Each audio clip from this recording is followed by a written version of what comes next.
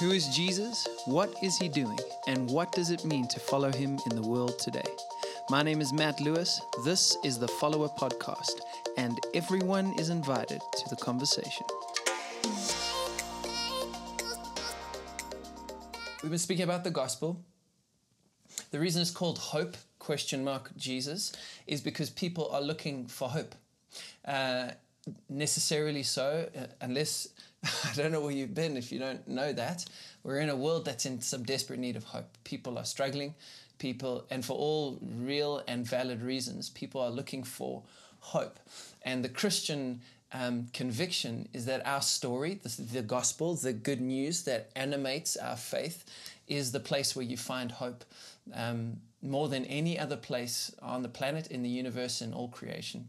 But now if we're going to make that claim, if we're going to say we believe the gospel is all about hope, let me move this closer so that I don't have to stretch my thing.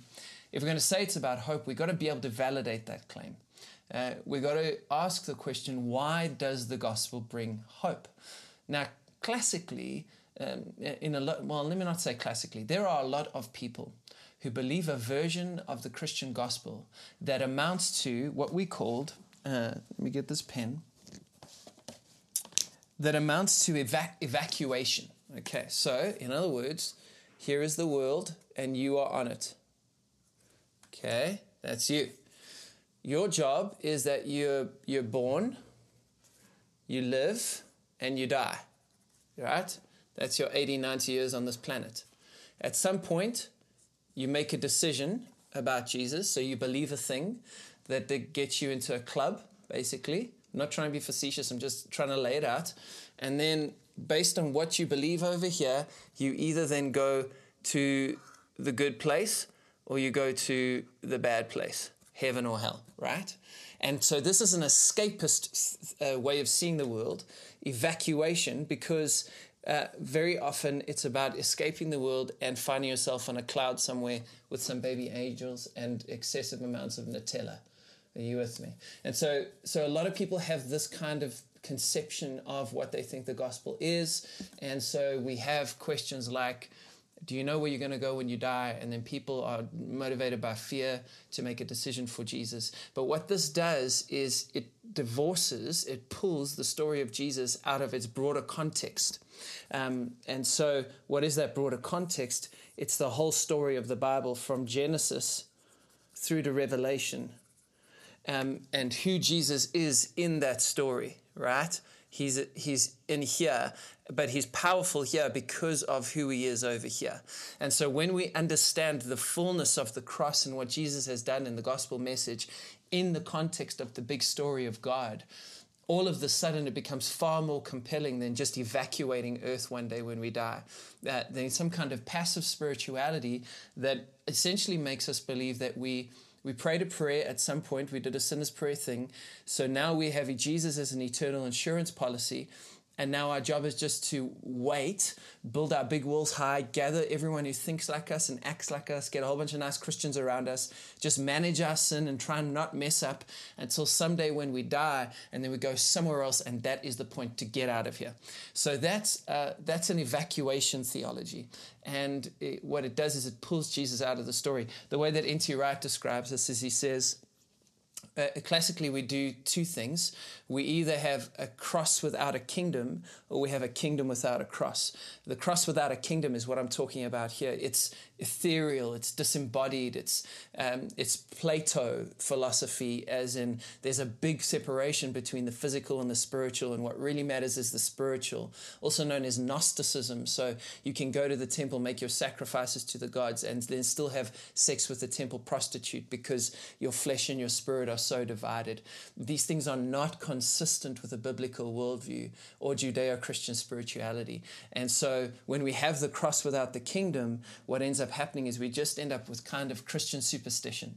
And so Jesus becomes a lucky rabbit's foot in a way, or not walking under a ladder, or not opening an umbrella indoors. Jesus becomes the thing that we believe in to make us feel safe in a crazy world.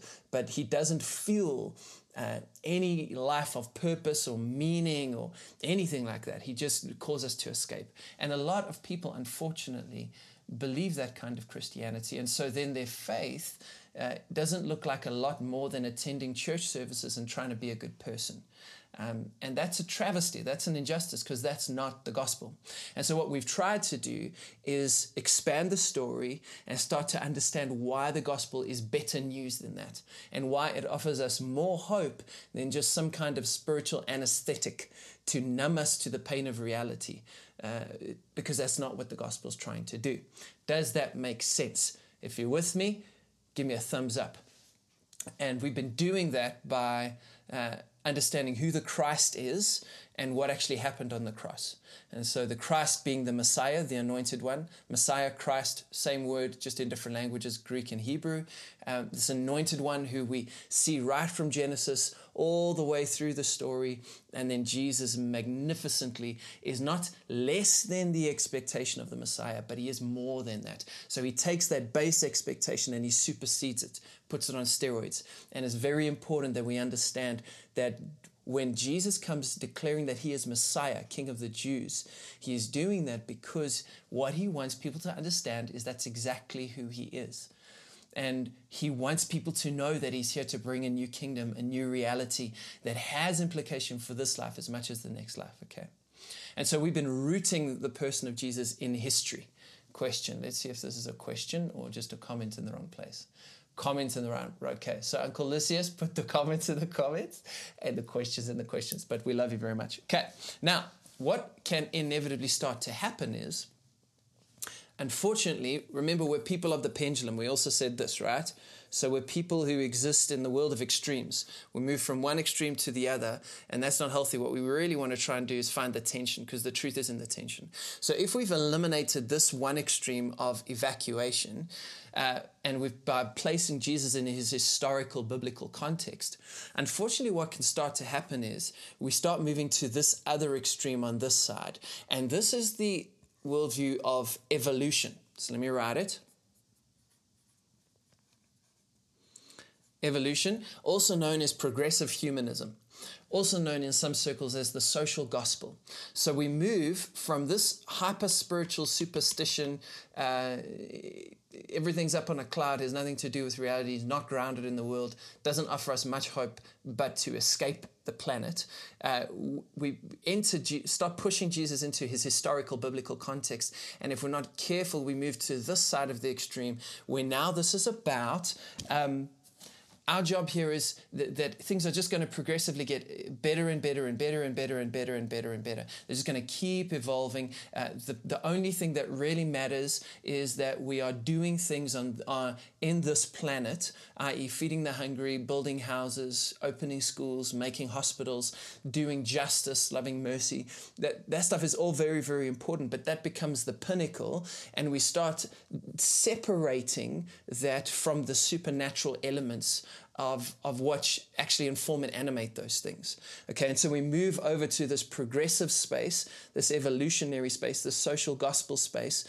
And so then all that starts happening is we lose sight of the kingdom that is coming, and we're only about building a kingdom that is now. And so we stop believing in things like the devil, the reality of powers and principalities, rulers and authorities. These things just become analogous or allegorical. And so we start using the Bible simply as some kind of philosophical analogy or metaphor for our life. And we don't believe in real things like demons and angels and heaven and hell and a world beyond the world, a supernatural reality. And so we get anchored into the temporary, and we start to try and solve eternal issues using temporary means. And what ends up happening is we're trying to plug an eternal hole with something that can't plug the hole. Makes sense? And so we end up burning out, or we end up with short-sighted solutions to the problem. Why? Because what is the real problem? Is the real problem hunger or homelessness? Or at the moment, is the real problem the COVID-19 virus? No. These are physical manifestations of a supernatural animation. And what we know is that animation is called the Satan. That animation is evil. The Bible comprehensively deals with evil, and that evil being transgression, iniquity, and sin. And that evil finds itself on the person of Jesus in the cross, concentrates itself on him, and does its worst to him on the cross. And there Jesus defeats it. Jesus crushes the head of the serpent, and evil is done with, ushering in a brand new kingdom that begins in the human heart and flows out, changing this world, because people in this reality are anchored in the future coming kingdom of Revelation chapter 21, the coming kingdom of God, his new heaven and his new earth, the city that's arriving here in the power of Jesus in the second coming, in the resurrection of the dead, which we profoundly believe in, which is what we're going to talk about today. So today it's going to get weird. I just got to prepare you for that. If you are a person who lives in the land of reason and rationality, then you've loved this so far, because this is anchoring us in history. And that was necessary because we needed to correct that overemphasis on escapism, right? On like ethereal pie in the sky stuff. We wanted to land it on earth. But what I want you to know is that this life on this side of eternity is the temporary space, right? And it matters. What we do on this side of life matters. We're investing in the kingdom that's coming with what we do now. But ultimately, there is a coming kingdom, and that is ultimate reality. Jesus is ultimate reality. God is ultimate reality. And there's a curtain, a thin veil that we pull back, and we start to realize that there's eternity written on our hearts. There's a supernatural reality that animates everything. And so in some ways, the physical life that you're living is sacramental. It's a signpost. It's pointing you to the more that gives substance and form and shape to absolutely everything that's going on. And that applies both to the light and to the darkness, to the good and to the evil. Does that make sense? If you understand what I'm saying, then start putting up your thumbs or start giving us some fire or some hearts or some stuff.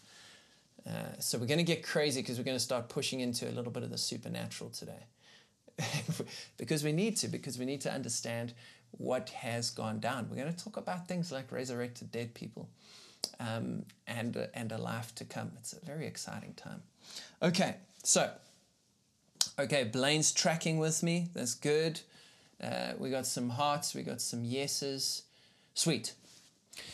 So to begin this session, we're talking about the tomb, the empty tomb, and how it's changed the world. We're going to go to 1 Corinthians chapter 15, verse 3 to 4. We're back there, right? We've been going back there every session. The reason is because this passage is the original apostolic gospel. It's what was handed down from one to the next, to the next, to the next. And we read this in Paul's words. If you have your workbook, we're there on the page. If not, just try and follow along in your Bibles. If it's going to be tricky, but just try to do your best. Okay. 1 Corinthians 15, 3 to 4, it says this. I passed on to you what was most important. In other words, hey Warren, how's it going, bro? So good to see you, man. I passed on to you what was most important and what had also been passed on to me. Okay, so Paul is saying two things. He's received something that he's handing over, like a relay race. A baton was given to him, and he's handing that over to the next people, next people, next people, next people. At some point, we received that from those people, and our job is to hand over that thing. And this thing that we've been given is the thing that's most important. In other words, there's a lot of peripheral things that are going on, but even in the family of Christianity, right? The family of Christianity is a big table. And there's lots of weird aunts and uncles that are at that table, and you're one of them, right? And somewhere on this side of the table, we've got the conservative family, and somewhere on this side of the table, we've got the crazy family, and then we've got everything in between, but we're all at the table, okay? And so there's lots of stuff that we can disagree on, but what Paul is saying is that this is the stuff that's most important. This thing that's been handed over and then handed over that we received and must hand over. This is the stuff that's key. This is the stuff that's core. We got to make sure we're landing in this stuff, right? And he says this is what's most important. That Christ died for our sins, just as the scriptures say, that he was buried, and that he was raised from the dead on the third day, just as the scriptures say. And so firstly, right there, all of this is based on just as the scriptures say. So the implication is that context is everything. In other words, there's a story that's been leading up to this good news. And if you remove it from the story, you remove it from its power. So what do the scriptures say? And that's what we've been trying to unpack these couple of days. Number two, that Christ died. And what we said is if we understand why the good news is good news, we have to figure out who did the dying. So it's not that someone died. People were crucified all the time. Lots of people died. But the fact is that the Christ died. And if we want to know why that's powerful, we've got to figure out who the Christ was. And if you want to know that, then when the podcast episodes are up, go to session 1, and we do that pretty thoroughly. The second thing we talked about is that this Christ died for our sins. And so we talk about what happened on the cross and how sin and evil, all of it culminated in the person of Jesus on the cross, and there he defeated it all. And that's really, really important because the cross is where Jesus wins the victory and establishes the kingdom that we then get invited into, which is why it's good news, right? We talked about the temple. We talked about how Jesus is not okay with just the appearance of religiosity, i.e. that we fill this temple, but we're still subjected to the powers of empire that it stands in the shadow of. Jesus is not okay with that. And he's not okay when he's turning over the tables of doves and he's cursing fig trees and all that kind of stuff. If you don't understand that, then when the podcasts come out, go to session 2. It's going to be really, really good. Today, what we want to talk about is the fact that the good news is about the fact that he was buried and he was raised from the dead. Okay, now this is where we lose people. I'm just going to be honest, because people are tracking all the way. They're like, yo, Jesus is cool. He's rad. They dig the history stuff. They like all the cool little like prophetic things that are buried in there. Ariel, we got 1 Corinthians 15, verse 3-4. And we're going to be jumping around a lot. I'll try and keep it as we go. So people are tracking with all the cool history stuff and the fig tree stuff and the Banksy prophetic stuff. And people love that. It's like fireworks and guys are about it, right? And then we get to this part, and this is where we've got to anchor ourselves as the church. I really believe that. Where we get to this part that doesn't go down well in the minds of rationalistic people. And here's what this part is, that this Jesus who was crucified was raised from the dead. He was dead, buried dead, and then he was raised from the, he was resurrected supernaturally from the dead. This is not a metaphor. This is not an allegory. This is not just cool philosophical stuff to make like self-help things to make you feel motivated in the morning. That is none of these things. This is not a fable. This is reality. This happened. There was a dead, pre-existent Messiah man who was supernaturally conceived by the power of the Holy Spirit, lived on this planet, walked around for 33 years, was murdered, assassinated for all the reasons that we pointed out, and then on the third day supernaturally came back to life from the dead, and that changes everything. Are you with me? That's the reality. As real as the chair that you're sitting on, as real as the phone that you are looking at me through with a computer screen, as real as the headphones in your ear and this water that I'm drinking, Jesus really rose from the dead. That's how real that is, okay? And we've got to get there. Why do we have to get there? Because it changes everything. Now, to try and get a sense of what's going on here, we're going to try and look at the different accounts of the story, just to start off, from the 4 angles of the Gospels. And why we're going to do that is because I think as we look at it from these different angles, we get a kind of full picture of that.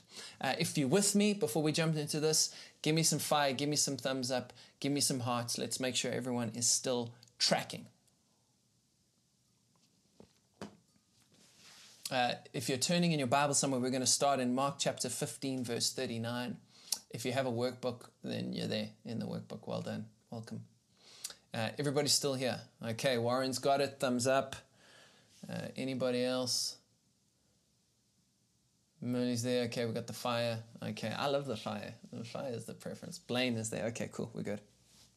So we're going to Mark chapter 15, verse 39. I'm going to read it. I'm reading out of the ESV. If you have a different translation, it may seem a bit different. Okay. Mark 15:39 says this.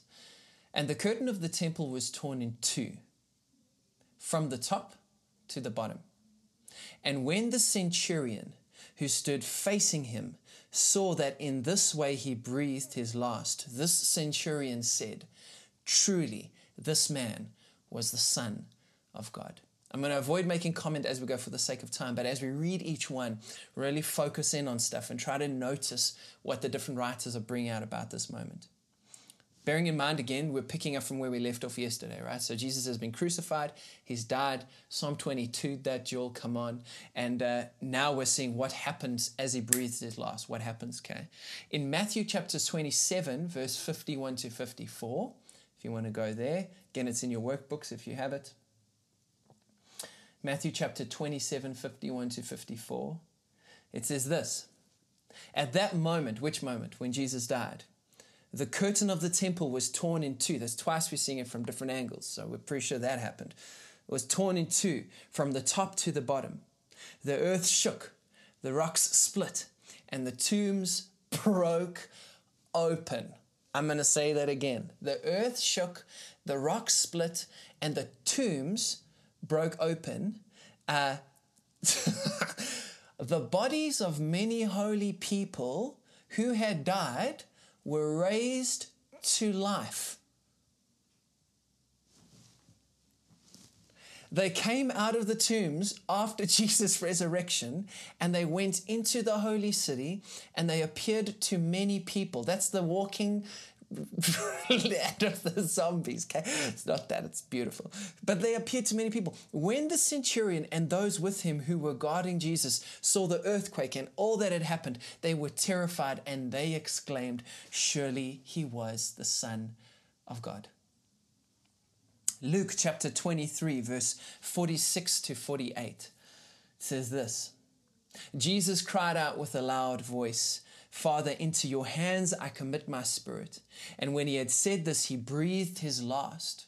The centurion, seeing what had happened, praised God and said, surely this was a righteous man. When all the people who had gathered to witness the sight saw what took place, they beat their breasts and went away. John chapter 19, verse 30 to 36. When Jesus had received the sour wine, he said, it is finished. Psalm 22. There we go. He bowed his head and he gave up his spirit. Since it was the day of preparation, and so that the bodies would not remain on the cross on the Sabbath, for that Sabbath was a high day, the Jews asked Pilate that their legs might be broken and that they might be taken away. So the soldiers came and broke the legs of the first and of the other who had been crucified with him, the people on either side of Jesus. But when they came to Jesus and saw that he was already dead, they did not break his legs. Banksy. But one of the soldiers pierced his side with a spear, and at once there came out blood and water. Banksy. He who saw it has borne witness. His testimony is true, and he knows that he is telling the truth, that you also may believe. For these things took place that the scripture might be fulfilled, that not one of his bones will be broken.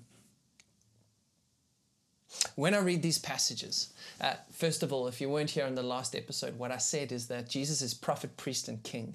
And so much of his movement in Holy Week is him doing the prophetic. And what I mean by the prophetic is that prophets from the Old Testament were really performance artists. They would do dramatic things in order to communicate eternal truths. And a lot like Banksy, the artist of our time, who paints things in order to communicate present realities and point to future realities, prophets would do these kinds of things, walking around walls, lying in feces, doing all kinds of weird things. Jesus is pulling all these Banksy moments all along the way. He's pointing out, pointing. Everything is like a sign going, Messiah, Messiah, Messiah, Messiah, Messiah, I'm him, it's the kingdom, it's arrived, etc., etc., etc. So much so, even in his death, prophetic Banksy moves happening all over the place. What stands out most to me from these texts, here's what is so powerful. simultaneously, we live in two realities. We live in the fading temporary, which is animated by the eternal supernatural, right? I know, Ariel, it's so good, right? It's not mine, it's Tim Mackey. He's so smart, I love him. We live in the fading temporary, or the transient temporary. In other words, as things are today, and as things are on this side of eternity, is not how they will always be. This is not ultimate reality. That's what's important. There is a greater reality, a reality that is more substantial, more full, more wide, more high, more deep than the reality we currently experience. Jesus calls it life and life to the full, eternal life that is not just eternally long, but eternally substantive. There's a substance to it, deep and wide. There's something that Jesus is inviting us into. Tion, welcome to the party, that goes far beyond anything we experience on this side of eternity. And so we're simultaneously living in these two worlds. The Bible talks about the heavens and the earth and everything under the earth, right? In Revelation, John has this image, and for a while he's taken up into this other reality that's happening even while he is on the island of Patmos. And when he gets into the reality, it's crazy. And there's freaking angels with faces and beasts and seraphim and cherubim and elders bowing down and the Lamb and all that stuff. And so he gets a vision of a world behind the world. And that's no different now than what it was then. But what we're seeing on the cross is whatever's happening on the cross of Jesus Christ is so powerful that somehow the eternal spills over into the temporary. It's as if for a moment the curtain is torn, right? What curtain? The Holy of Holies curtain. So back in the day, Israelites in the wilderness, God gives Moses the blueprints to the tent of meeting. Now, this is going to blow your mind. Just a little quick one. I got this from Tiana Blast. That's free for you. That's going to come now if you haven't heard this. In the tent of meeting is this place called the Holy of Holies. This Holy of Holies is a perfect cube. And, this Holy of Holies, it's a space and it houses the presence of God.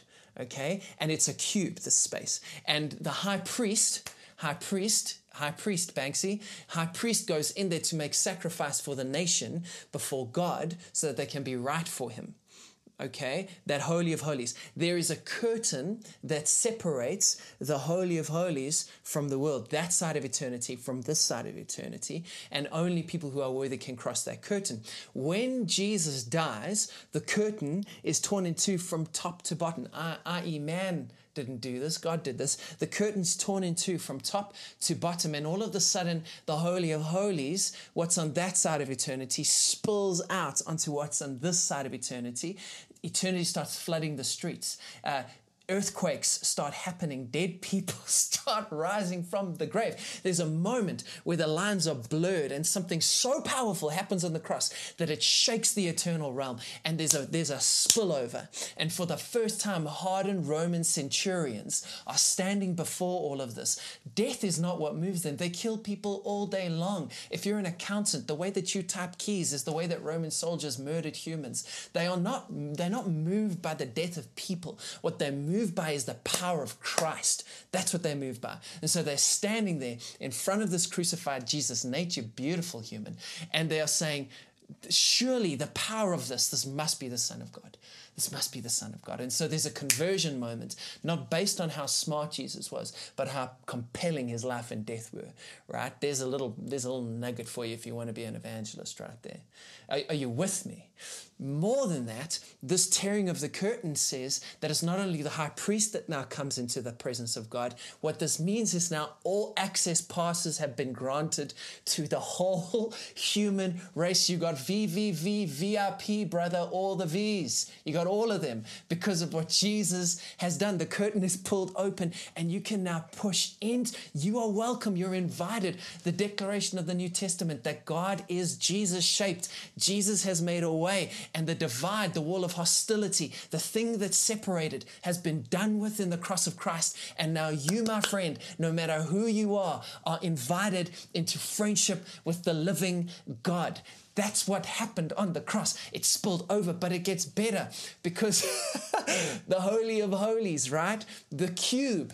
Fast forward to Revelation chapter 21. We're given the dimensions of the new city of God.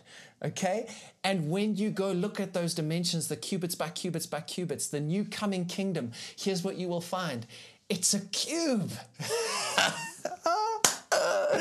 On the cross of Jesus, the new heaven and the new earth, the kingdom of God was established. Is it fully realized? No. It is now and not yet, but it was established. In the tearing of the curtain, Jesus has said that something new has now been planted in the ground, and it will come to full fruition in a moment. But the cube, the Holy of Holies in the tent, the curtain being torn, and the new city of Jerusalem, the presence of God, the reality of Jesus established in a moment on the cross. Is that or is that not so freaking good? It's so good. It's so good. Here's yes, fire, all the things, loving it. Mark chapter 15, verse 42 to 47, if you want to go there. So Jesus dies. Jesus dies. How do we know that Jesus really died? How do we know he died? Well, first of all, most people just died from the flogging. Okay, so the fact that Jesus even survived the flogging, that's already a win. Then he gets up the hill, and now he's having his hands nailed to a cross. The amount of blood loss in that's already pretty serious.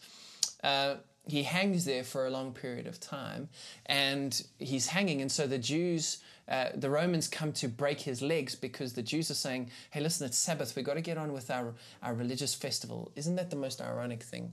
These guys are being so obedient to the Sabbath in order to honor their God, even while they kill him on a cross.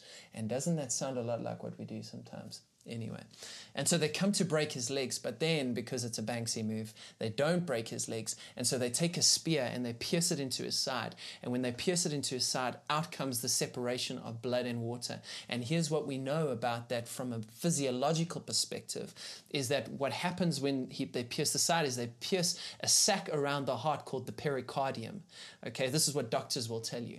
And when people have died, what happens is there is a separation between the plasma and the blood in that space. And so that's a sign of death. And so when the spear goes into the side of Jesus and punctures the pericardium, and we have the water and the blood that comes out, there's a lot of Banksy going on there, but at the very least what's happening is that's evidence that the plasma and the blood is now separated and that Jesus is in fact dead. That's just some evidence that Jesus is dead. We'll get to more in just a second.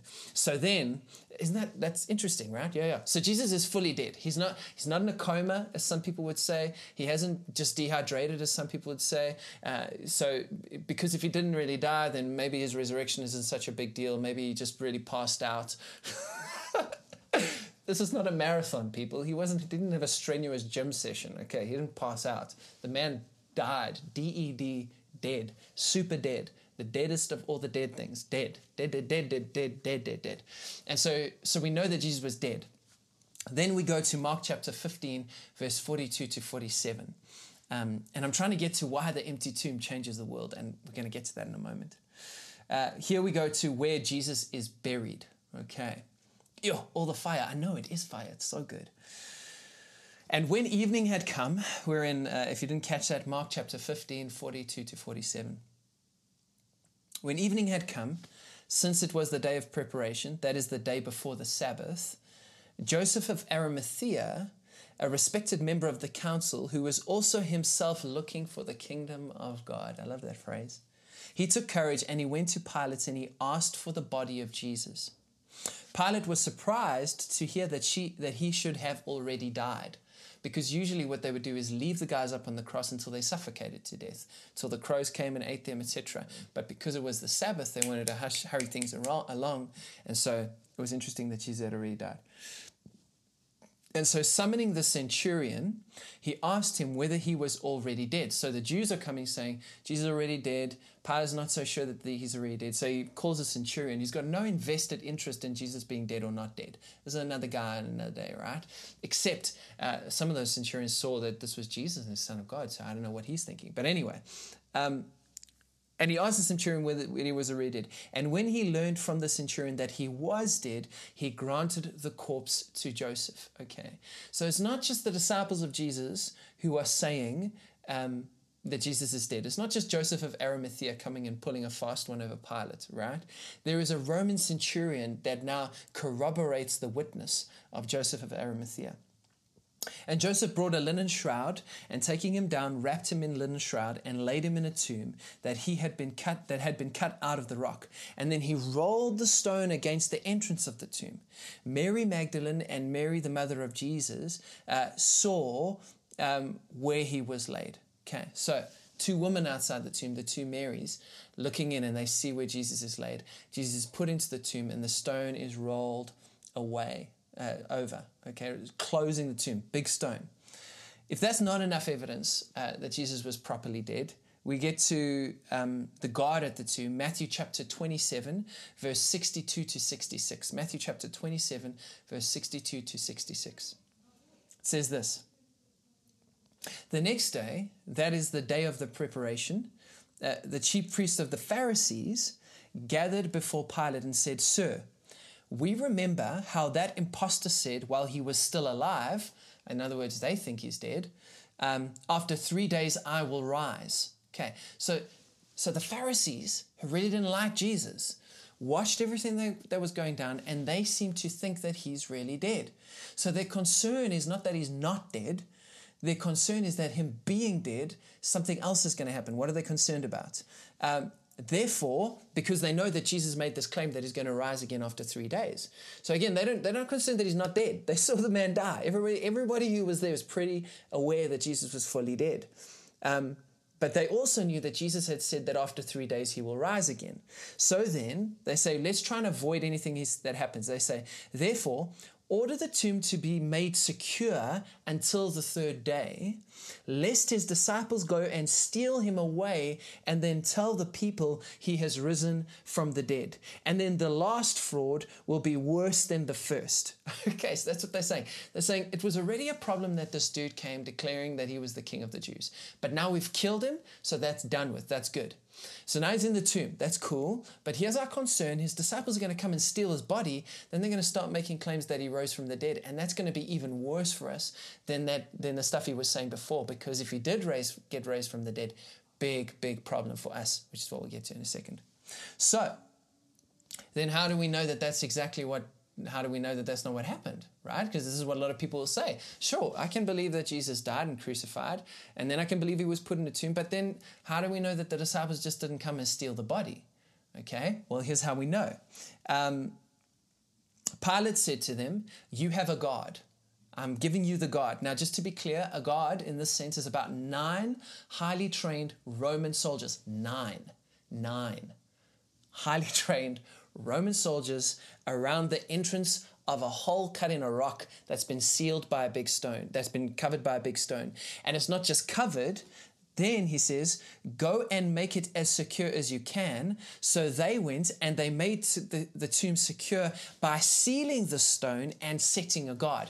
So it's not only that the stone was rolled over the tomb, it's that stone was then further sealed, and then a guard of 9 highly trained Roman soldiers on shift probably were now covering this tomb, standing in front of it.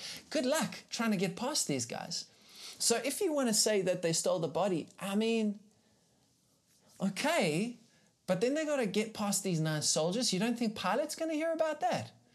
You don't think everyone else in the town is going to hear about that? A bunch of dead Roman soldiers, 9 of them. That's a lot. In Roman occupation, where if a Roman soldier asked you to carry his bag 1 mile, you didn't say no because that would have repercussions. You think that these guys are just going to be able to go kill 9 Roman soldiers and nobody's going to know about it? Are you with me? Okay, if you're with me, just give me something. I want to make sure we're all still tracking.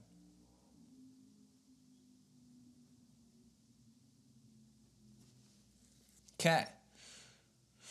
Then we move ahead to Luke chapter 24, verse 1 to 12. Okay, Tion's got it. Gabs has got it. We got some hearts. And I know you're like, okay, get to the point. We're getting to the point. But I'm trying to build a case, okay? So remember, it's not that someone has died. It's that who did the dying. when Jesus died, it's not just that he forgave your sins and my sins. That's part of the story, but it's bigger than that. It's that Christ was exalted as King of the universe. And we see the reaction in the physical because of what's happening in the eternal. And dead people are coming out of tombs. Why? Because a new kingdom is established and because the way is open. Come on. We know that Jesus really was dead. Okay, and we know that he was put in this tomb, and we know that nobody came to steal the body. Further evidence of that is that 11 of the 12 disciples were martyred for their faith, right? If they had stolen the body, then in that moment when they're about to be killed, all they would have to do is say, well, there's the body. Okay, it was all a joke. We're done. We're finished. If the Romans had taken the body, why would they want to reinforce the idea that Jesus really is king after his resurrection? It makes no sense. Are you with me? So everything points in the direction that Jesus really was dead. I think we got a question here. Plus, they ran away in the garden. When you say evolution, you're actually not referring to biological evolution, but social evolution. Some Christians reject the biological theory. Yes, Ben, that is true. I'm not referring to biological evolution. I'm referring to the progression, the evolving of an idea. If you want to read this, go read Futureville. Fantastic book. I always forget the author, but he kind of lays it out pretty beautifully for us. Plus, they ran away. Absolutely, they ran away, and we'll talk about this in a second. So Jesus is in the tomb. Stone's been rolled over the entrance, been sealed, and a guard of 9 Roman soldiers. That thing's on lockdown. You think you're on lockdown? That's on lockdown. No, you're welcome. So that was quite funny, actually. That wasn't scripted. High five, Matt. Good job. Now we're in Luke chapter 24. Luke chapter 24. Says this, but on the 3rd day of the week, Resurrection Sunday is on its way. Come on. At early dawn, who's they? The woman. I so want to get into this, but I don't have time. There's a reason that Jesus turned over the dove tables in the temple when he was talking about his kingdom that was coming. And part of that is because the kingdom of empire tends to oppress the little man. The kingdom of empire is all about upward mobility and the few at the top exercising power over the many at the bottom, right? The kingdom of empire, the Roman, Babylonian, current world empires that are opposed to the kingdom of God that is invading our world. It's always about the few and the powerful, but Jesus is always about raising up the weak and the lowly.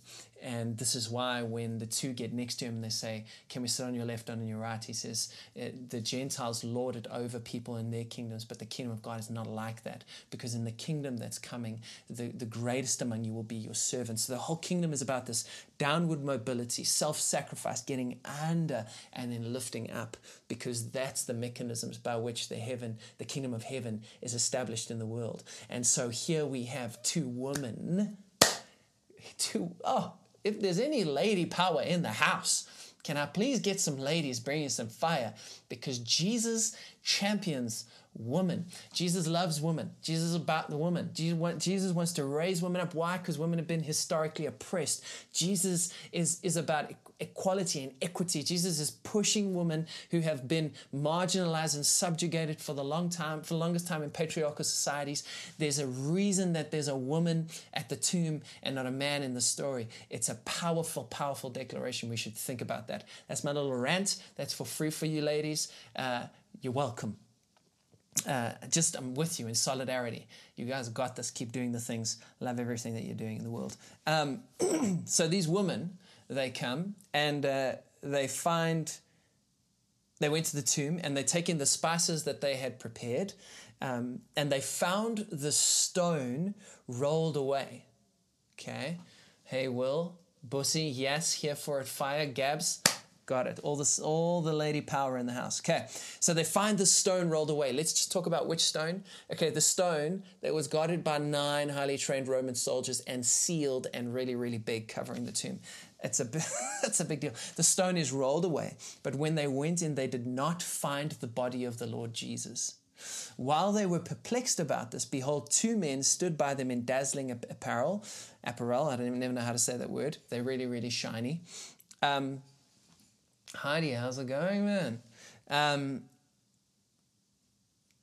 And as they were frightened, they bowed their faces to the ground, and the men said to them, "Why do you seek the living among the dead?" How do we know that these aren't just normal people? I mean, they're dazzling in white, but how do we know they don't just have really oily skin on a sunny day? You're welcome. We know this because of the response of the woman, because every time in the Bible, when angels appear in Scripture, what is it that the angels say? Fear not, because the immediate response to the appearance of the eternal breaking through into the temporary is one of overwhelming awe, one of like face down, oh my gosh, I can't even look directly. And then there is this declaration of the nature of God that's always been declared through the whole story of the Bible. Fear not, it's okay. It's okay, God is Jesus shaped. It's fear not. And so they have the same response. They're frightened. They bow their faces down to the ground. And these men then say to them, and this is the power line of this whole story, "Why do you look for the living among the dead? He, Jesus, is not here, but he, Jesus, has risen from the dead." And remember, he told you this. This is not a surprise to Jesus. It shouldn't be a surprise to us. It shouldn't been a surprise to the disciples. They should have all been camped out there in the front of the tomb on the third day, because Jesus had clearly said that when they go up to Jerusalem, that he would be crucified. So these women then run back to the disciples and they tell them, and then in verse 11, their words appeared to the disciples to be an idle tale, and they did not believe them. But Peter rose and he ran to the tomb. In other words, I don't think Peter is a marathon athlete, so they couldn't have been far from the tomb, 400, 500 meters or so. They ran to the tomb, and he stooped and he looked in, and he saw the linen clothes by themselves, and he went home marveling at what had happened. Jesus is alive. Jesus is alive. Jesus is alive. Jesus didn't stay in the tomb. So on the cross, he defeated death. 3 days later, he rose again. He's alive. I don't know what else to tell you. He's alive. It's an empty tomb. Nobody stole the body. We figured out that he was properly dead. We figured that out. And you can go read this all over the place in the Bible. 3 days later, the body's not there. Come on. And you're going, Matt, that's so cool. That's nice. Like, that's a cool story. And let's hypothetically say that everything you've said is true. Who cares? Which I think would be the right question, right? I think that's the best question ever. Why does a Messiah who was born into the world as a divinely conceived God-man, who then walked around on the planet for 33 years, who then was crucified and destroyed evil, as we've looked at, comprehensively destroyed evil, and then made a way for the Father through that destruction of evil, and reframed our conceptions of God through the destruction of that evil, and invites us now into intimate friendship with the Creator of the universe through the destruction of that evil. And then being dead was then put in a grave, and we've talked about how he didn't accidentally stumble out of that grave, but is now alive. What does this have to do with my life in 2020? We are in 2020. Wow, that's a lockdown life for you right there. Julie Armstrong, you wonderful human, eh? Just how's it? What does that have to do with my life today in the midst of a coronavirus? Why is this hope for a searching world right now? And that's where we've been wanting to get, and that's where we're going to get, and I'm hoping that you're going to see it. So to understand that, let's go to 1 Corinthians chapter 15 again, okay? We're in 1 Corinthians chapter 15. Why do we keep coming back to 1 Corinthians chapter 15? Because 1 Corinthians chapter 15 is what we call the original apostolic gospel, okay? It is what Paul has said. It's not in my words. We're going to read it again. He says, I remind you, brothers, of the gospel I preached to you, which you received and in which you stand. That's very, very powerful. You received what I was teaching. You didn't just receive it. You made it the foundation of your life. You stand on it, and by which you are being saved. In other words, this message that I'm preaching to you, it is your salvation. The question, of course, is what are you saved from and what are you saved for? And that's what we're trying to answer in this whole experience. If you hold fast to this word that I preached to you, unless you believed in vain. This is the echoes of Jesus and the sower of the seeds, that some people receive the word, but then this word gets choked out, drowned out, stolen away. And what Paul is advocating here is that he's given this message, this gospel that is good news. And it is both an ability to save you, and it is firm ground on which you must stand. But at the same time, you got to hold fast on it so that you didn't believe in vain. How many people believed in vain? How many people at some point went, this is good news, and then the realities of life, COVID-19 happened, and we loosed our grip on the one thing that would give us stability amidst the storm, and all of a sudden a belief that was so strong ends up being in vain at the time when we need it most. This, friends, I didn't plan this, but get this, this is not a time for you to loose your grip on the one declaration and truth that is a foundation for your life and the salvation of your soul. When the chaos comes, you need to plant your roots deeper, not pull them up and try and find a higher ground. In the midst of the storm, keep your feet on the rock, because Jesus is going to carry us through. So this one truth that I'm trying to help you understand today, this is the thing that you need to be anchoring your life on. This is hope in the storm. If you believe me, can I get some hearts, some amens, some fires to you? And Scott is ahead of the game. Let's get involved, people. I need to know you're alive out there. Anybody? So we got preachy there. Shoo, that was some good stuff, man. This stuff matters. Don't pull your roots up from the rock. Stay anchored, stay anchored, stay anchored. Preach the word. Come on. Don't be brief with pushing in. Come on, Ariel. That's what I like to hear. If anybody else is with Ariel, if we're on this train, if we're loving this life, give me some thumbs up. Just help me know that I'm not just throwing words out into the internet on the line there. Help me know that we're all together in this. Yes, please. Blaine, we're in it. Hearts, good stuff, good stuff, good stuff. Okay, so I genuinely I wasn't even going to read verse 1, but we read it, and there you are. Okay, there you are. So you're welcome. So he's talking about this gospel, and then he goes on to the next in verse 3. He says, for. In other words, so all of this stuff is the reason for this stuff. Makes sense? And he says here, he says, I delivered to you as of first importance. And we've gone over this time and time again, but I want to like massage it into you, right? I want to make sure you get it. I delivered to you as first importance. In other words, this is the most important thing. And this is the kind of anchor thing. And there's lots of scope for difference in the family of the church. But this is the one thing we've got to anchor ourselves in. We don't want to lose our way when it comes to this, right? I delivered to you in a relay race what I received from others, that Christ died for our sins in accordance with the scriptures, that he was buried, and that he was raised on the third day in accordance with the scriptures. And then, so if you weren't sure that he really was raised, we carry on going, verse 5, that he appeared to Cephas, then to the 12. Then he appeared to more than 500 brothers at one time, most of whom are still alive while he's writing this, though some have fallen asleep, not died, because Jesus has changed everything. Then he appeared to James, then to all the apostles, and last of all, as to one untimely born, he appeared also to me.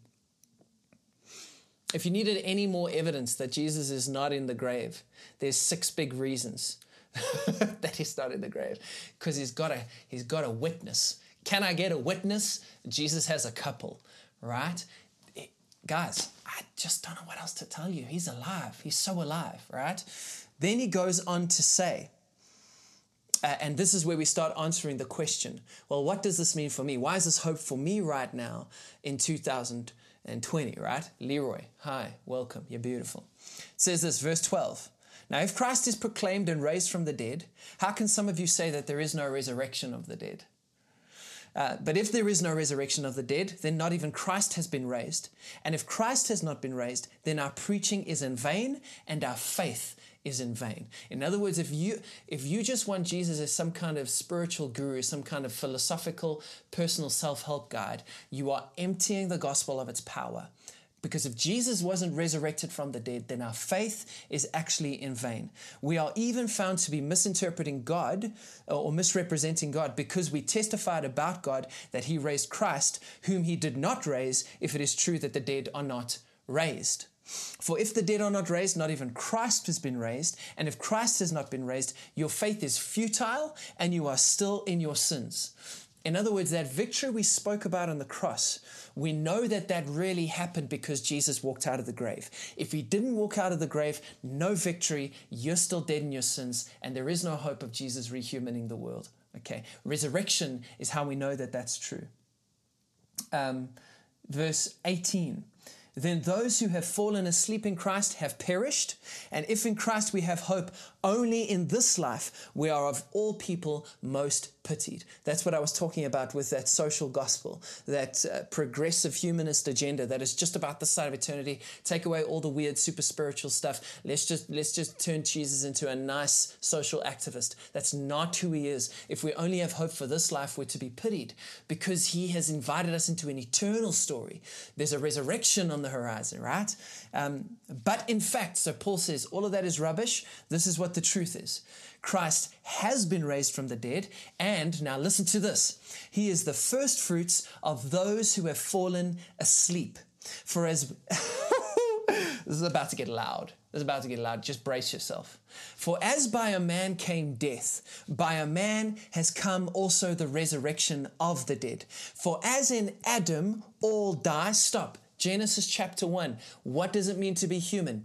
Imago Dei. But that humanity was compromised by comprehensive evil brought into the world by the Satan. And so we missed the mark of being human. That's what it means to have sinned. And we've fallen from that, and we live in the spiritual death of that sin. That's what Adam has given us. That's what's been handed over, and that's what you and I are born into in that sense. The curse is what the Bible calls it. So by one man all died, but, and here's where it gets crazy, so also in Christ shall all be made alive. So, for as by a man came death, by a man came also the resurrection of the dead. For as in Adam all die, so also in Christ shall all be made alive, but each in his own order. Christ the first fruits, then at his coming those who belong to Christ, then comes the end when he delivers the kingdom to God the Father after destroying every rule and every authority and power. Which ones? Those ones in heavenly places that we read about yesterday, yes? For he must reign until he has put all his enemies under his feet. Remember, this is the original apostolic gospel. This is not a later invention. This is the first things that the early church believed. Under his feet. The last enemy to be destroyed is death, for God has put all things in subjection under the feet of Jesus. But when it says all things are put in subjection, it is plain that he is accepted who put all things in subjection under him. In other words, Jesus is still reigning with God. When all things are subjected to him, then the Son himself will also be subjected to him who put all things in subjection under him. And here's where it ends, that God may be all in all. The end goal of this whole thing, the point of the gospel, is that God would be glorified. So there's a kingdom coming. There's a coming city. The glory of God is its light because it doesn't need a sun. The glory of God is, the point is that God may be all in all. What stopped us from being human? What destroyed the Eden state, that lie in the garden, that we could be like God, that we could be all in all? But Jesus has redeemed everything, and he's given new life. He is the first fruits of many. He walked out of the grave, defeating death, and then we come behind him. We are born into that reality, the first Adam, and we are the sons of that last Adam. And so now we get to be a part of that story that ends with all things being God all in all. Can you see it? That's some good news right now. So what that means is, even in the midst of COVID-19, your hope is not gone because your hope is not in this life. Because there's a resurrection on the horizon, because he's the first fruits of many sons, firstborn among many. It carries on going. Verse 42. Verse 42. Here we go. And I'm just really reading the Bible, guys. And I know I have to land the plane, but this is important because you got to ask yourself, what does the resurrection have to do with me? Verse 42. So it is with the resurrection of the dead. Okay, that's you. That's me. What is sown is perishable. What is raised is imperishable. It is sown in dishonor, it is raised in glory. It is sown in weakness, it is raised in power. It is sown in a natural body, it is raised in a spiritual body. If there is a natural body, there is also a spiritual body. Thus it is written, the first man, Adam, became a living being. The last Adam became a life-giving spirit. Verse 47, the first man was born from the earth, a man of the dust. The second man is from heaven. As was the man of the dust, so are also those who are born of the dust, and is the man of heaven. So are also those who are born of heaven. Just as we have been born the image of the man of dust, we shall also bear the image of the man of heaven. In other words, Jesus defeated death, came out of the tomb in a resurrected body that is now eternal. And our future hope is that we, like him, will inherit the same kind of resurrected body, born of the Spirit, not born of the dust. That's our future hope. And that future hope affects how we live our present reality. Because, Paul says, we endure all these light and momentary afflictions because of the eternal weight of glory that we will inherit in Christ Jesus. He came out of the tomb, and the empty tomb changes the whole game, because death is not the end of the story. It's right here. It says here, I tell you this, brothers, flesh and blood cannot inherit the kingdom of God, nor does the perishable inherit the imperishable. Verse 53, for this perishable body must put on the imperishable, and this mortal body must put on immortality. When the perishable puts on the imperishable, and the mortal puts on immortality, then shall come to pass the saying that is written. Listen carefully. Death is swallowed up in victory. O death, where is your victory? O death, where is your sting? Verse 58, therefore, my beloved brothers, be steadfast, immovable, always abounding in the work of the Lord, knowing that in the Lord your labor is not in vain. That verse is a game changer, because here's what it's saying.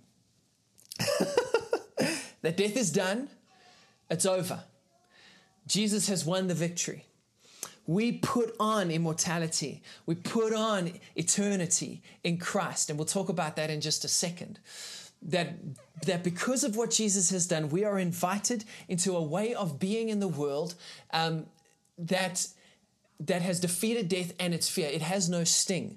But then I love the response. Therefore, my beloved brothers, verse 58, be steadfast, immovable, always abounding in the work of the Lord, knowing that in the Lord your labor is not in vain. So what this does not produce in us is some kind of passive spirituality that says, well, we'll just wait till we die and then one day we'll be resurrected. It's not the same as evacuation. It says, because we know there is a coming kingdom, and because we know we have this future hope of resurrection, and because we can start to live into that reality now by the power of the Holy Spirit, which we'll talk about, we plant ourselves in that reality. We become immovable in that reality, and we start abounding in the work of God, because we know that in the Lord our labor is not in vain. In other words, the things that we do in Christ on this side of eternity, just like us, will in some way, I don't know how, contribute to the coming kingdom. Our work is not in vain. And so in the midst of COVID-19, we get to be a people of hope,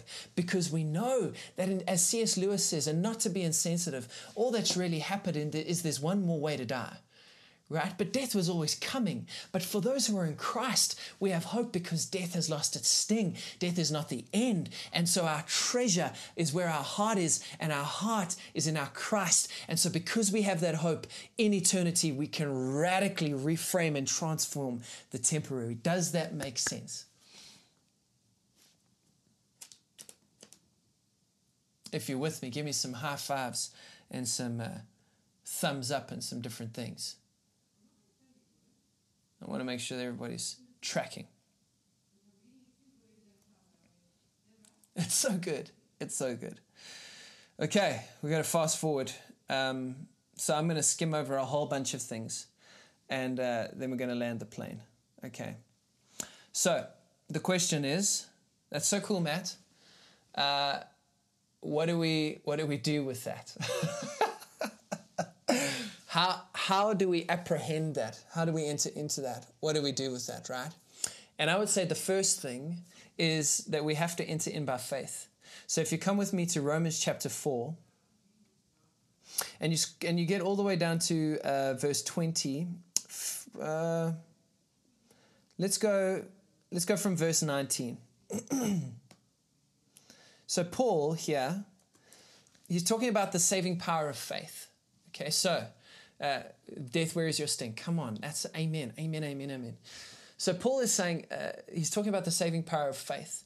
And again, it's not saving in the sense that you get your ticket, that you go into eternity, but saving in the sense that you are now living in the kind of reality that transforms the way you live in the temporary and carries with you into the eternal space. Makes sense? And when you listen to what the Bible is saying, it is more crazy than any sci-fi movie you've ever seen in your life.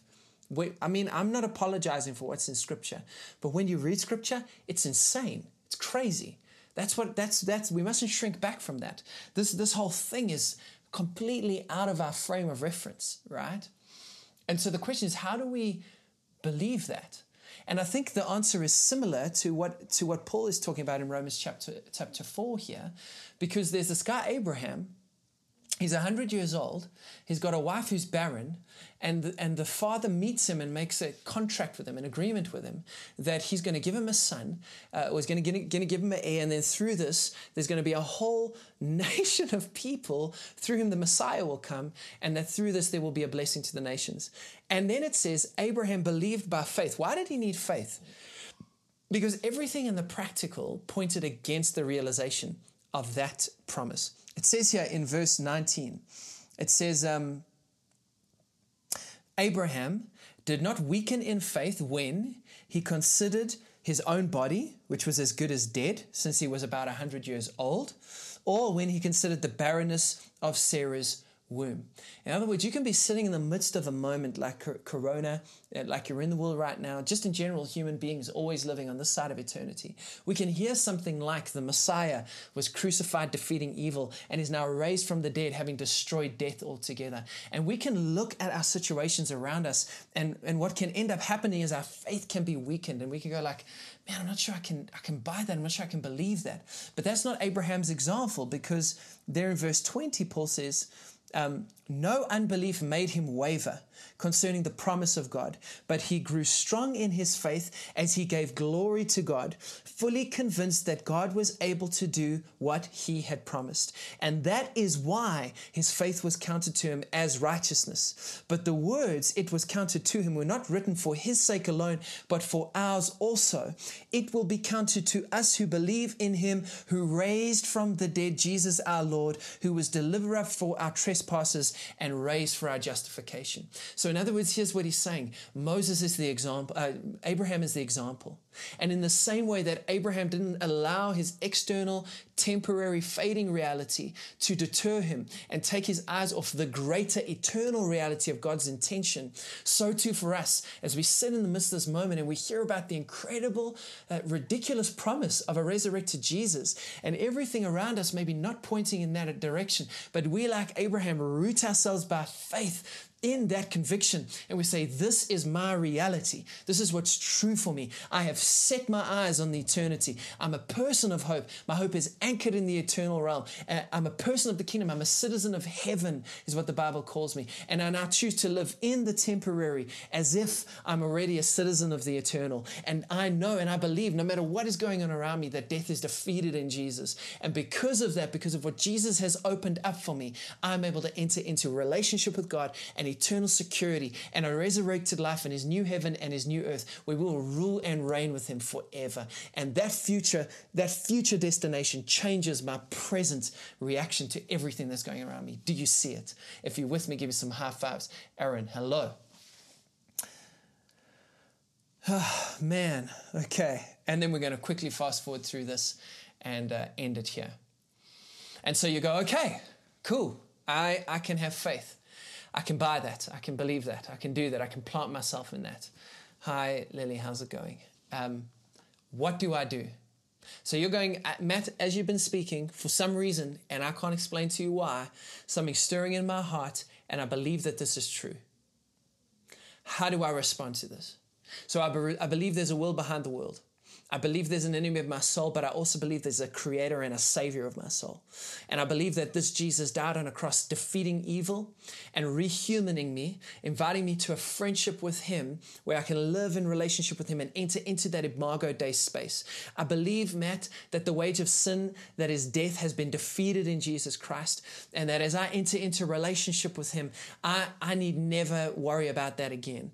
That my future is secure in him. And that means that I import that future reality into this present world, and I start living as a citizen of the kingdom of heaven right now, revealing the kingdom of God that has been deposited in the death and resurrection of Jesus in the midst of this eternal reality. And I believe, as Paul says, that my labor here is not in vain, that somehow as I steward my little patch of earth that God has given me, and I start to make it look more and more like his kingdom, that somehow echoes into his eternal realm. I believe all that, Matt. What do I do now? How do I say yes to this thing? Is there anybody who's like, yeah, I want that. I want you to answer that question, because I'm ready to say yes. I'm ready to cross that line of faith. I'm ready to believe in this good news. I'm ready to be with Abraham and plant myself in this ridiculous declaration, even though maybe everything around me would say that it's not true. I somehow, maybe by the power of the Spirit of God, believe that it's true. And I want to say yes to that. How do I do that? Is there anybody right now who's listening to this and going, that's me, and I want to know how to say yes to this thing? If that's you, put up your hand, do a thing, give me some hearts, give me some fire, be like, I want to know, I want to know, I want to know.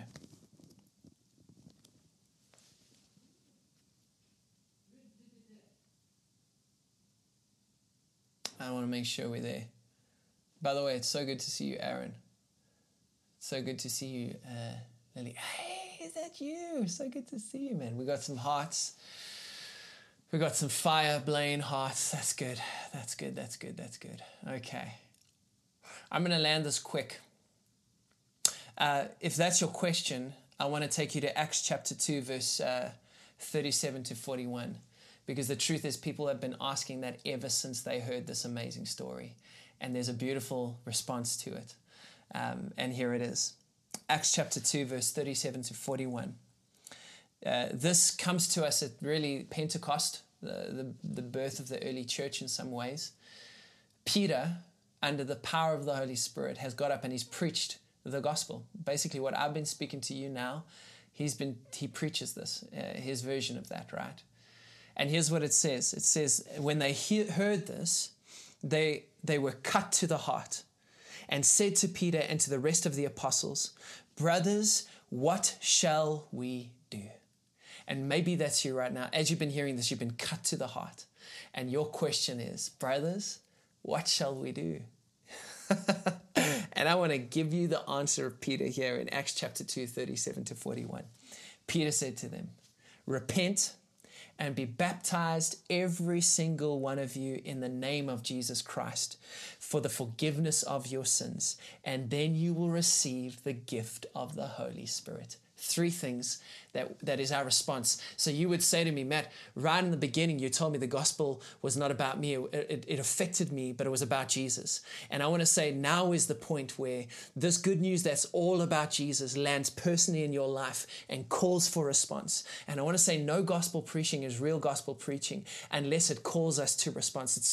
This good news then should cause us to do something with the news. When you get the news in a couple of days' time that lockdown is over, you're going to respond to that news. You're going to go outside.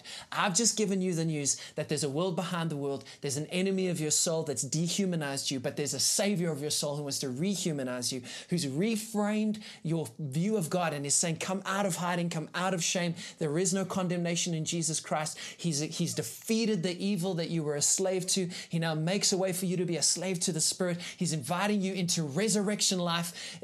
Death is done. You are now able to say that in your future you will be with Jesus, who was the firstborn among many brothers and sisters. Your death is done. You will have resurrection life with him. You also now will know that resurrection life in the future changes the way you live in the present. And as you live it out in the present, you start revealing, you become ambassadors of that kingdom, reconciling this world with the next. You're saying, I believe all that. I want all that. How do I get in on that story? How do I say yes to the gospel? gospel. Here's what Ariel is saying. We underestimate just how good the good news is, man. It's the most beautiful, freeing, restoring, life-giving thing. Amen. Fire from Tion. You want to say, how do I get involved? Here's the three things. Repent, be baptized, receive the Holy Spirit. Repentance is simply this. You believe in your heart, you confess with your mouth that Jesus Christ is Lord. That's what Paul tells us. Let's unpack that. It means that you are now saying you're going back to the Eden garden state and you're reversing the curse. What happened on the tree? God was king. Humans were imago Dei, in submission to God. We tried to be God. We tried to be Lord. And we started creating our own systems. Babylon, welcome, Rome, etc. We destroyed the earth. And our attempts to try and be God, to be Lord of our own lives, those repercussions fueled by an enemy of our souls that bred iniquity, transgression, and sin. Those are the things that broke the world and created the hells in which we live. But Jesus came to reverse the curse. And he says to you and to me, I've made the way. Will you step back into your right order? Will you submit yourself to me?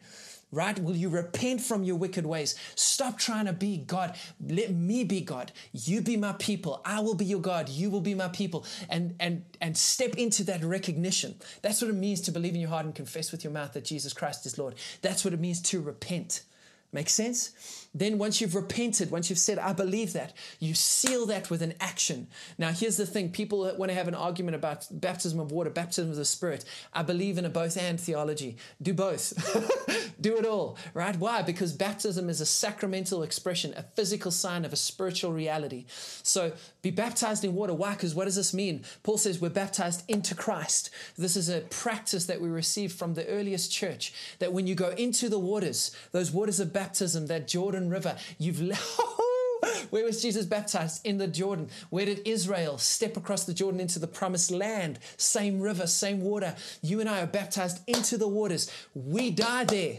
My personal world, dead with Christ. And when I come out of those waters, I'm resurrected into the person of Jesus Christ. His mission, his purpose, his life becomes my life. And I am declaring in my baptism that Jesus Christ is Lord, that I have died and I've been made a servant of Christ. It's no longer I who live, but Christ who lives in me. That's what I'm declaring in my baptism. So be baptized, but that's not even enough, because we read in Acts that when they come, the apostles come, they find these guys and they say, which baptism did you receive? And they say, we received the baptism of John. And he says, no, you need to receive the baptism of the Holy Spirit. And even John says this. He says, I baptize you with water, but there's one who's coming and he's going to baptize you in the Spirit and in fire. And Jesus says that you need to be born again with water and with the Spirit, right? So we want to be baptized, but then we want to receive the baptism of the Holy Spirit.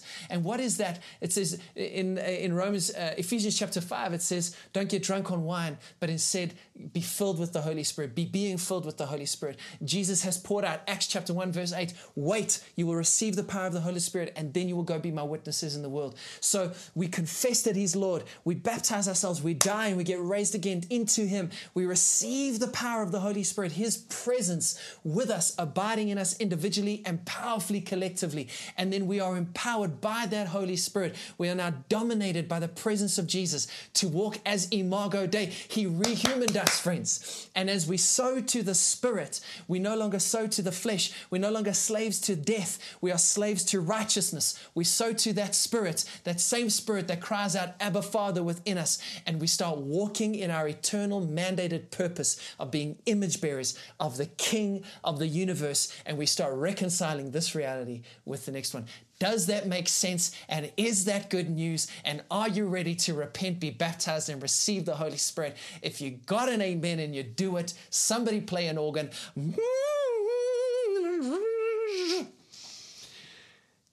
Are we good? If we could just, I love this stuff. I love this stuff. Oh my gosh.